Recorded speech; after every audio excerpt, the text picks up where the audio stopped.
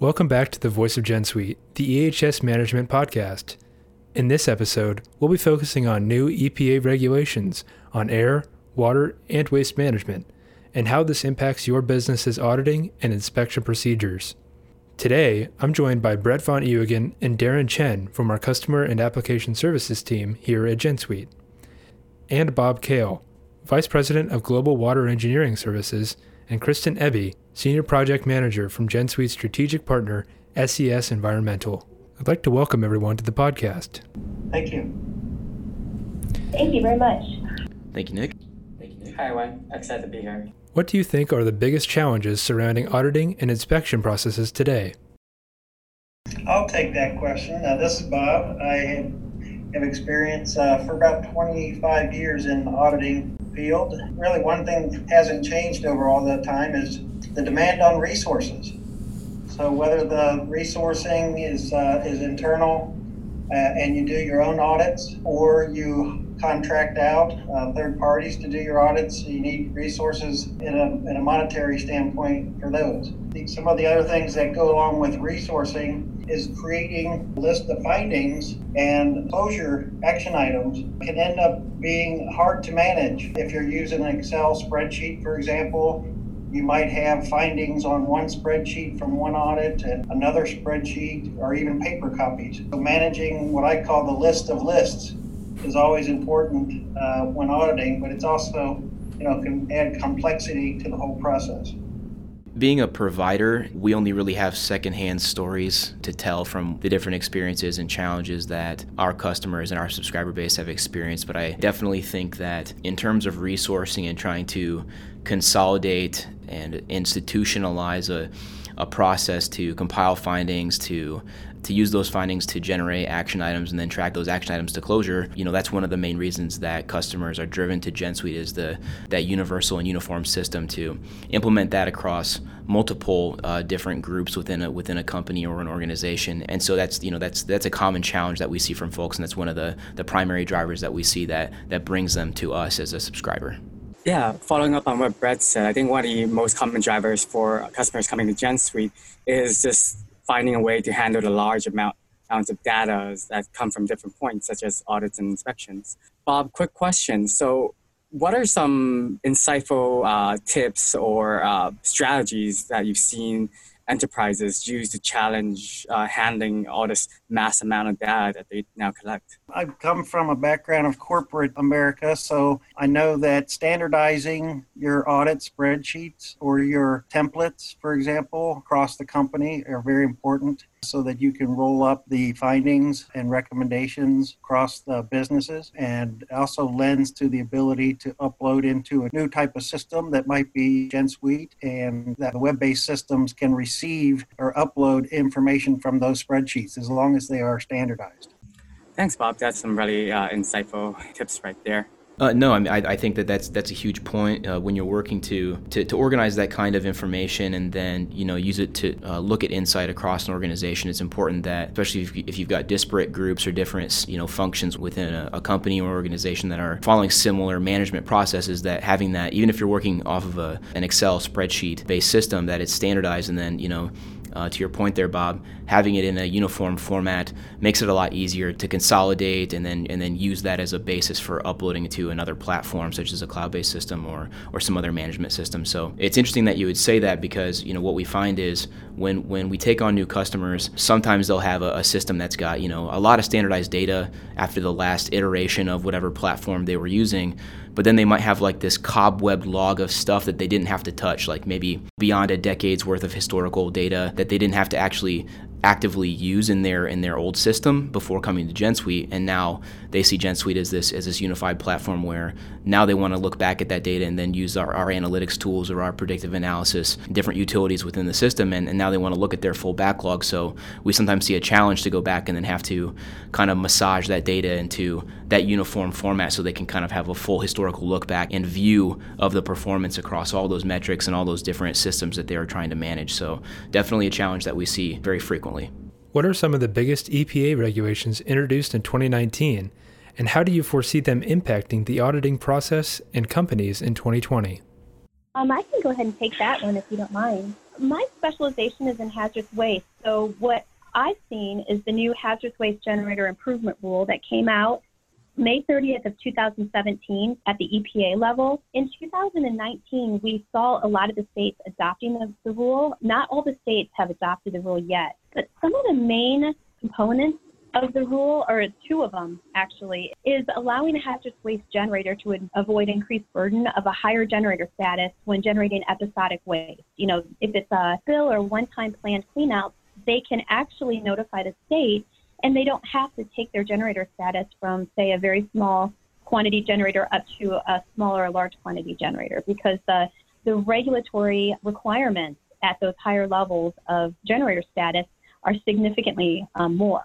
The second thing is allowing a very small quantity generator to send its hazardous waste to a large quantity generator if it's within the same company. So that provides some relief. So there's some more relief with those two main components of the rule. Other changes that I've been dealing with at a lot of different locations around the United States is changes in, I mentioned the word very small quantity generator. That replaced conditionally exempt to eliminate confusion, as well as just be more consistent with the small quantity and large quantity generator. Contingency plans have to now have quick emergency response guides that highlight or summarize emergency information for emergency responders like fire department or spill response contractors. Also, the facilities have to ensure that arrangements are made with local response agencies to provide services. And they have to maintain documentation if an agency cannot provide those expected services.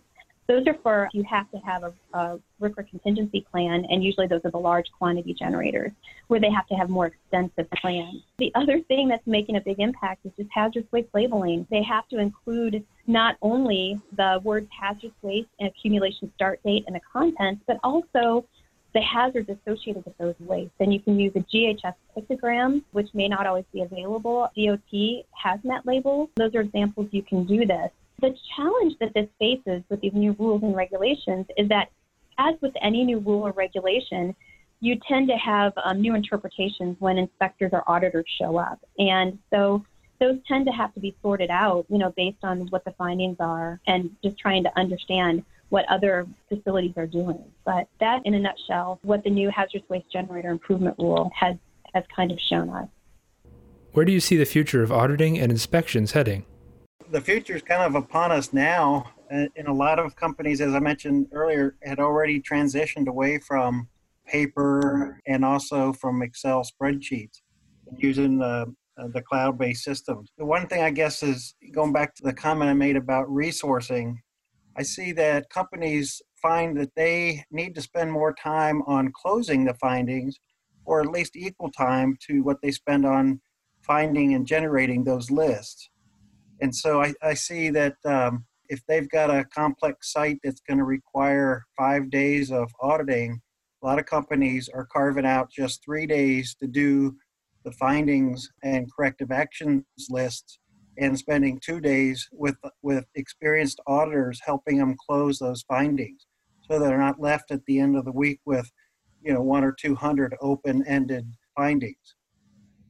Bob, that makes a lot of sense. One, about where the future is headed for auditing inspections. In GenSuite, we utilize tools such as our inspection tool, Reg Auditor, and our forms applications to utilize custom checklists in order to help and complete these audits, inspections, perhaps on mobile devices on the go, since people are getting away from paper at this time. And what you mentioned about correcting those findings is actually very important too. I know some of my customers have started internal programs to reward employees that might, or certain divisions or sites that are closing their findings faster than others, and kind of doing a competition to see who is doing better in order to just push that employee morale in order to close out those findings. Because you are right, we may be doing audits and inspections, but without correcting the findings, there's no point, since we'd be finding the same things next time. Right. I think it's important to note there that the completion of the audit and the closure of the corrective actions is the base requirement for being compliant, right? And really what the goal should be is to perform at a higher level from a health and safety perspective, so that whatever tools or management system a facility or an organization may be using, it's really a way for them to improve their performance as a whole, as a safety culture and as a safety organization. So the ability to look across an organization and specifically look at areas or groups that are setting a standard for the rest of the team, so to speak, and use them and incentivize them to perform and to maintain those safe environments and to meet their compliance closure standards and requirements there. I think that's something that's really where personally I would like to see more of our customers go as they mature in their programs and in their use of their respective systems and the tools that they utilize.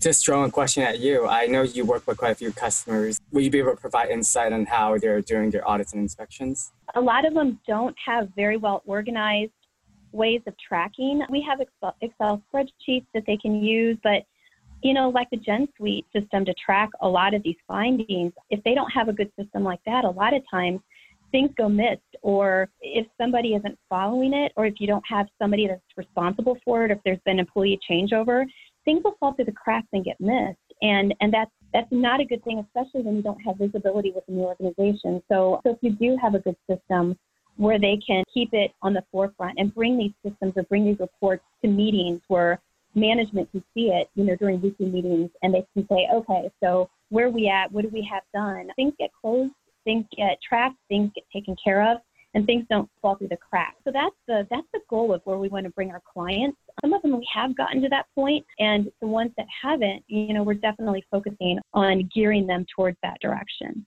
Yeah, that makes a lot of sense. It kind of ties back to that first question we had on the biggest challenges surrounding auditing and inspections, and it's more about tools that what can they utilize in order to actually do this properly. What are some programs companies can get involved with to stay compliant and ensure a smooth audit? I've worked with VPP program, the Voluntary Protection Program, on the health and safety side. And I guess the benefits can be debated, but the thing about it is it creates a safety culture across your plant. And you also work hand in hand with your state OSHA and in some cases federal OSHA to understand not only the requirements that are in the regulations, but also what are the best practices that are being done at some of these facilities that agencies inspect and provide expertise to. The one thing that you benefit from per se is that if you do qualify and certify as a VPP site, you are at less risk of having an adversarial relationship with your OSHA agency. They do say that they're less likely to randomly inspect you, so that's a good thing. The one thing that you got to keep in mind, though, is that once you decide to go forward with such a voluntary program, that you need to have systems in place and management programs in place to keep them sustainable and evergreen. It's one thing to certify 1 year, but 3 years later, upon recertification, you don't want to get egg on face, so to speak, because it's going to take a lot of effort to keep it at the level of expectations for VPP status. Question on that. Would you say it's difficult to maintain VPP status for a site? Like what's the success rate for companies or sites that are just aiming for VPP status and to maintain it ongoing? I do have some colleagues, unfortunately, that have lost VPP. They didn't necessarily create that issue. They may have inherited that issue. So one of the other challenges is, as you have health and safety leaders moving from one organization to another, and you have to bring in someone new to run the program, you lose that continuity, and there may be some things that get lost in the shuffle. That's very insightful. I think one of the biggest challenges we have here at GenSuite is when there's a change in leadership and someone new has just came in to run the program and they're not familiar with us. So I think not just VPP, but even many other programs that would also apply. Yeah, Christy, would you like to talk about the ISO? Yeah.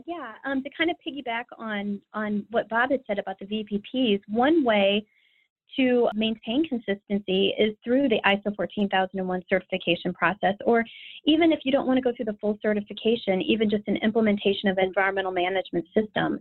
I've had some clients that didn't want to go through the entire certification process, but wanted to just take components of the ISO standard and just integrate them into their facilities, just to help them identify the applicable regulations and requirements that their company has to follow to ensure compliance, and also can help us, these systems can help establish processes to track, assign responsibility, complete and submit reports, inspections, training, and other things. The most important thing with environmental management systems, especially with the new standard that came out, it was the 2015 standard, is it puts a lot more focus on top management and not just an environmental management rep. And that way, the visibility of compliance and, the responsibilities for environmental compliance is visible and seen in all levels of the organization. And so that's something that these environmental management systems can definitely help with this. And Kristen, a quick question there. This is Brett. When do you think you started noticing the shift from looking at the environmental leadership point of contact or visibility for compliance or standardization for those types of programs, and when it was starting to be driven up toward executive leadership and responsibility from an operational level? Probably with the new standard, where they are trying to get away from just a single environmental management rep. And what I had seen is during certification audits or surveillance audits is that you've got one person running the show, and the top management will want to be certified because the customer would require it, but they're like, you handle it, just tell us what we need to do. And the new standard is kind of forcing the responsibility more on a team and pushing it back up. And I think that's definitely a good thing, and definitely a focus more on processes, so that you're not just fixing individual things, you're fixing systems that, like tracking systems, things like that. So I would say the new standard, I've seen a lot of benefits with the new standard. What are some of the biggest gaps you see when it comes to ensuring conformance with ISO standards, such as ISO 14001 for environmental management? The new 2015 ISO 14001 standard focuses on the life cycle management of aspects and just more involvement of the management team, as I mentioned before, just to get more people involved and more visibility at all levels of the organization. Where organizations tend to get into trouble is when they don't establish a good foundation for their environmental management system. And I guess what I mean by a good foundation is making sure that you've defined the scope and the context of the organization. What does it entail? Establishing a comprehensive list of environmental aspects. Just what are they? What are your aspects and how do they make an impact on the environment? Having a good environmental objectives that link to your significant aspects. And, just making sure that management is involved, and they have to understand what the aspects and the objectives are, because they have to be touching it and keeping that in mind. Just knowing your compliance obligations, and most importantly, having a very robust internal audit program. And if you have a really good foundation, and including the internal audit program, if you can find your own mistakes, and even if you don't have them fixed, if you're getting an audit, they're not going to give you a non-conformance if you're in the process of finding it and fixing it. But that's really, really important to minimizing or eliminating gaps when having an audit. Yeah, thanks, Kristen. What tools does GenSuite offer to address these gaps? So there are a number of different solutions that can be used both for internal and external audit. Darren had mentioned earlier the inspection tool, and we've mentioned some of the functionality that we offer for corrective action and preventative action tracking in our action tracking system application. Those are two very robust tools for both an EHS type audit for an internal assessment or for an external auditing purpose. And each of those tools can be customized to capture and segment the data for both activities respectively. But we also have an internal assessment tool that's called our framework platform, where we have essentially an EHS framework where a business can establish a number of different controls that they need to monitor across all of their facilities, and they're set up as individual components across different types of assessment areas, such as EHS culture, corporate leadership and an initiative, and then all the way down to general performance across a business's individual EHS initiatives and their goals there. And there's a scoring-based system that you can use to track each facility and then compare it against a baseline score and then against how it performs against other facilities in the organization or across the company. And those are three primary tools that drive both a view of internal assessment and then also just to help facilitate any kind of general auditing task. Following up on what Brett has just said, the inspection tool is a great tool when you might create custom checklist design for a simple yes, no, compliant, non-compliant. This quick check says you might do like daily or walkthrough inspections or even more in-depth inspections. Our forms application can also be used if you want to dig deeper for more details, specific details rather than just looking for findings. When you want detailed questions, maybe look like selection. It gives you the option to create drop-down questions, text questions, date questions, and allows users to provide answers in just a yes, no, or just to log findings. At the same time, if you're more interested in auditing and inspecting for regulatory requirements, we have our Reg Tracker tool, which provides on an ongoing basis the newest regulatory requirements to sites. It can be provided like at a state or local basis, or like in a country basis as well. At the same time, we have our Reg Auditor tool, which can be utilized to complete checklists that have been designed to meet regulatory requirements. We partner with third parties that have designed checklists with all the questions preloaded. And so your sites would just need to determine which checklists or which areas of regulatory requirements are applicable to the sites. And then they can utilize these custom checklists to audit themselves to ensure that they're meeting the newest regulatory requirements. So there are quite a few different tools that can be utilized. And if we're not just talking about like audits and inspections, we have different tools for tracking areas such as hazardous waste that we mentioned earlier, our waste tracker tool. And we have tools for tracking ozone depleting substance generators via our ODS Sentinel. So quite a few tools that can be utilized. Thank you, Darren. What sort of advice can you offer to a site to overcome conformance gaps? I'll take this one in that maybe using conformance and compliance interchangeably. I have more experience on the compliance side, but what I think that worked well is a multi-tiered inspection and auditing process. And I'll relate it to waste, even though waste isn't my specialty, it's Chris's.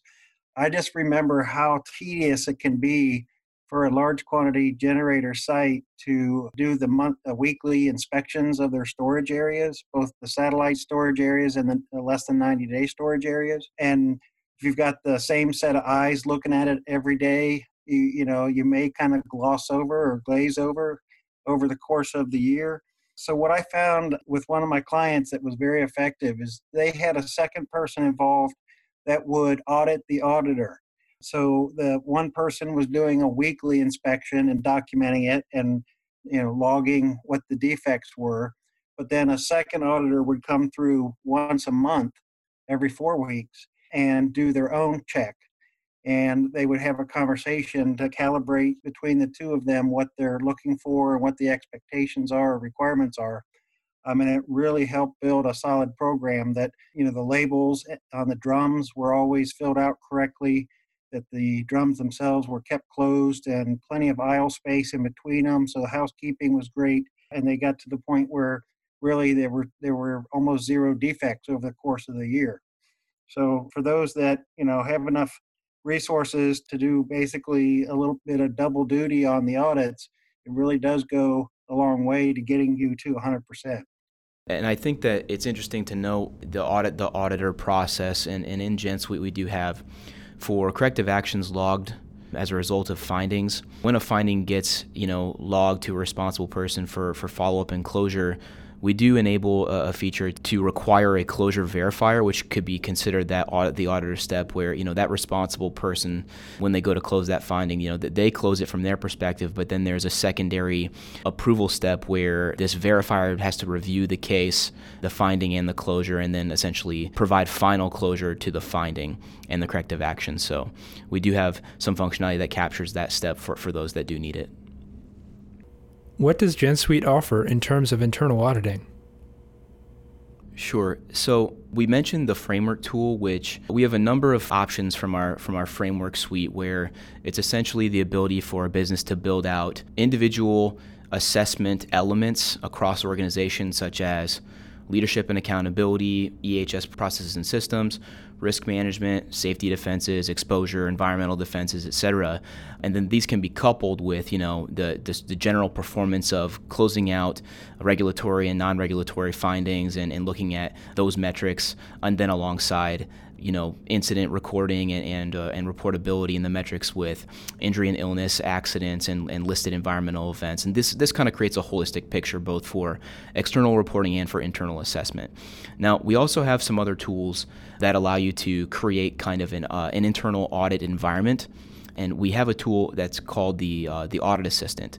And this is really a collaboration platform where there's a team of internal auditors. They can get together and manage observations throughout an audit process. And this is meant to be, kind of a living and breathing environment for multiple auditors across different parts of an organization to come together and help, better manage and kind of cross-pollinate their findings and their best practices to execute an audit. So this is particularly useful for an internal assessment scenario. Brett's provided good insight into some of the applications. I'm more familiar with the actual tools that GenSuite provides to do the audits and inspections. I mentioned them pretty much all earlier. We have our inspection tool and our forms applications to create custom checklists. They can be designed how the companies want and answer the specific questions a company might be looking for while performing their internal audits. What are the top preventative measures a company can take to ensure an audit goes smoothly, such as compliance monitoring, reporting, and record keeping? Compliance monitoring, reporting, and record keeping, of course, you want to utilize all those things and make sure that you're doing what you need to do, utilize the tools. But what I thought about when I read this question was a lot of times getting surprise audits or inspections from regulatory agencies. And that happens a lot of times, or a lot, with clients.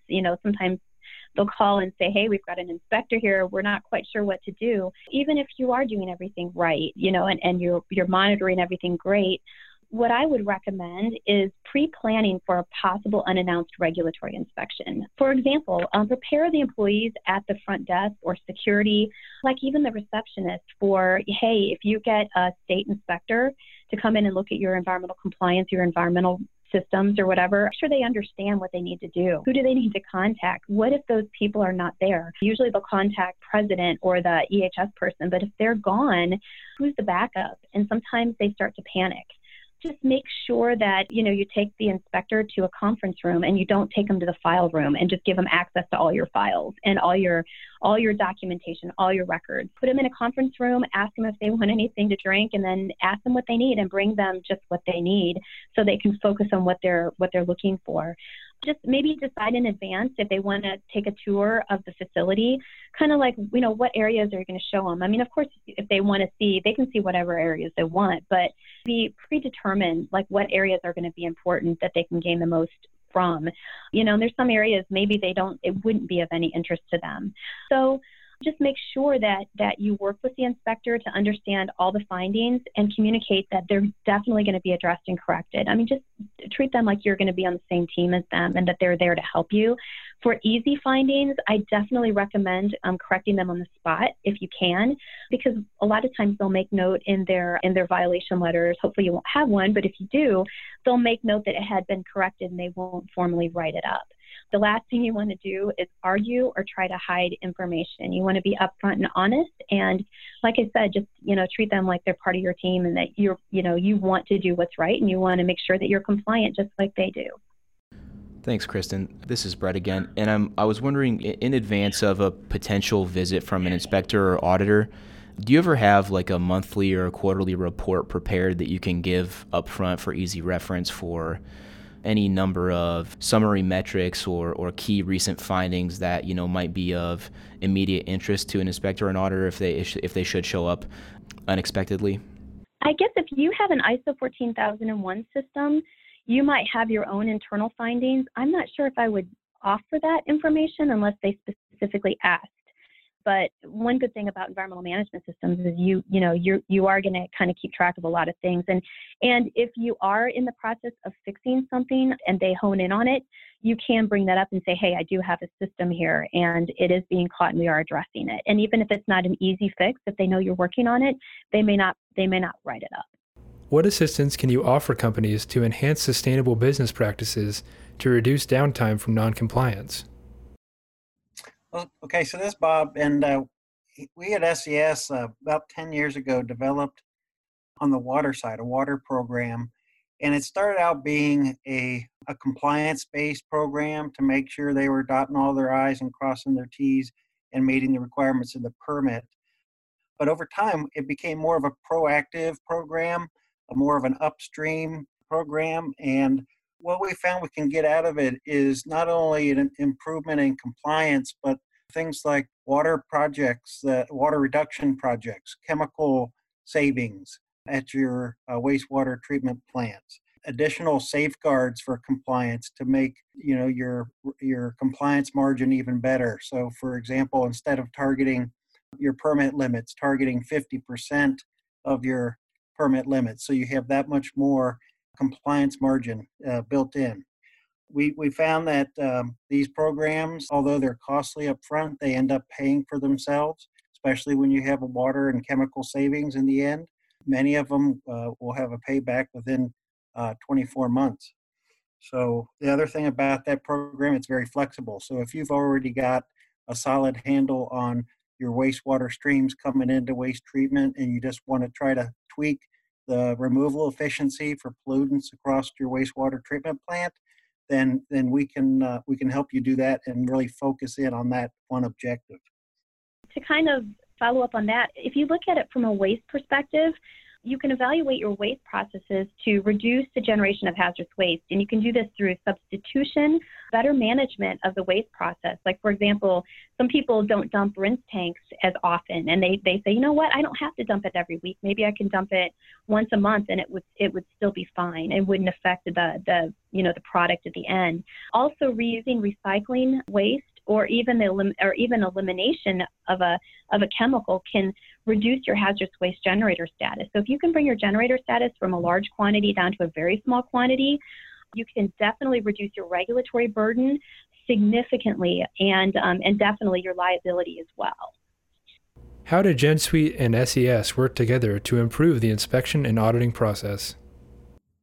Well, my experience dating way back has really been focused on some of the tracking tools for environmental compliance, whether it's the Water Watch tool or the Waste Tracker tool, AirLog. The one thing that we found in partnering with GenSuite and some potential new users is that it may be an onerous task to start up a new program like Water Watch, and we can help by uploading the requirements in the permits, setting up the charts for them and some of the historical data. So by the time they roll it out, that it's already got useful trend charts for each of the pollutants, and they can actually hit the ground running upon rollout. Another aspect is in your SDS tool. We have helped companies get on board with that by doing a chemical sweep or chemical inventory across their facility to make sure that do have their arms around the total chemicals in their plant and know which SDSs they need to have in hand and eventually uploaded into the system.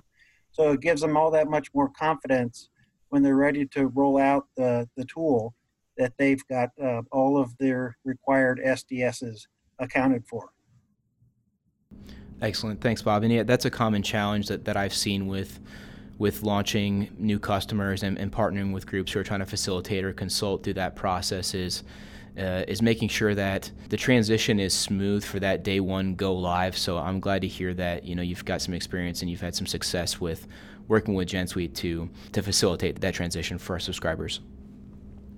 Following up on Brett, I agree. I've had similar experiences. Many of my customers, they signed up for GenSuite application because they have certain objectives, but they might not 100% be sure what exactly they're looking for. It sounds like SES can help prep them for that, to do initial work in order to figure out what it is that they want to accomplish with the GenSuite tools, and that would be very helpful, especially if they are looking for like a speedy implementation of GenSuite, and just to ensure that they're hitting their target goals.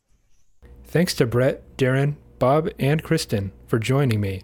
I would just say that we do enjoy this type of work. Look forward to continuing our partnership with GenSuite. Yep, I definitely agree. Likewise. Thanks, Bob and Kristen. Likewise as well. Thank you. And thank you to our listeners for tuning in to another episode of The Voice of GenSuite. Make sure to join us in March for our next podcast.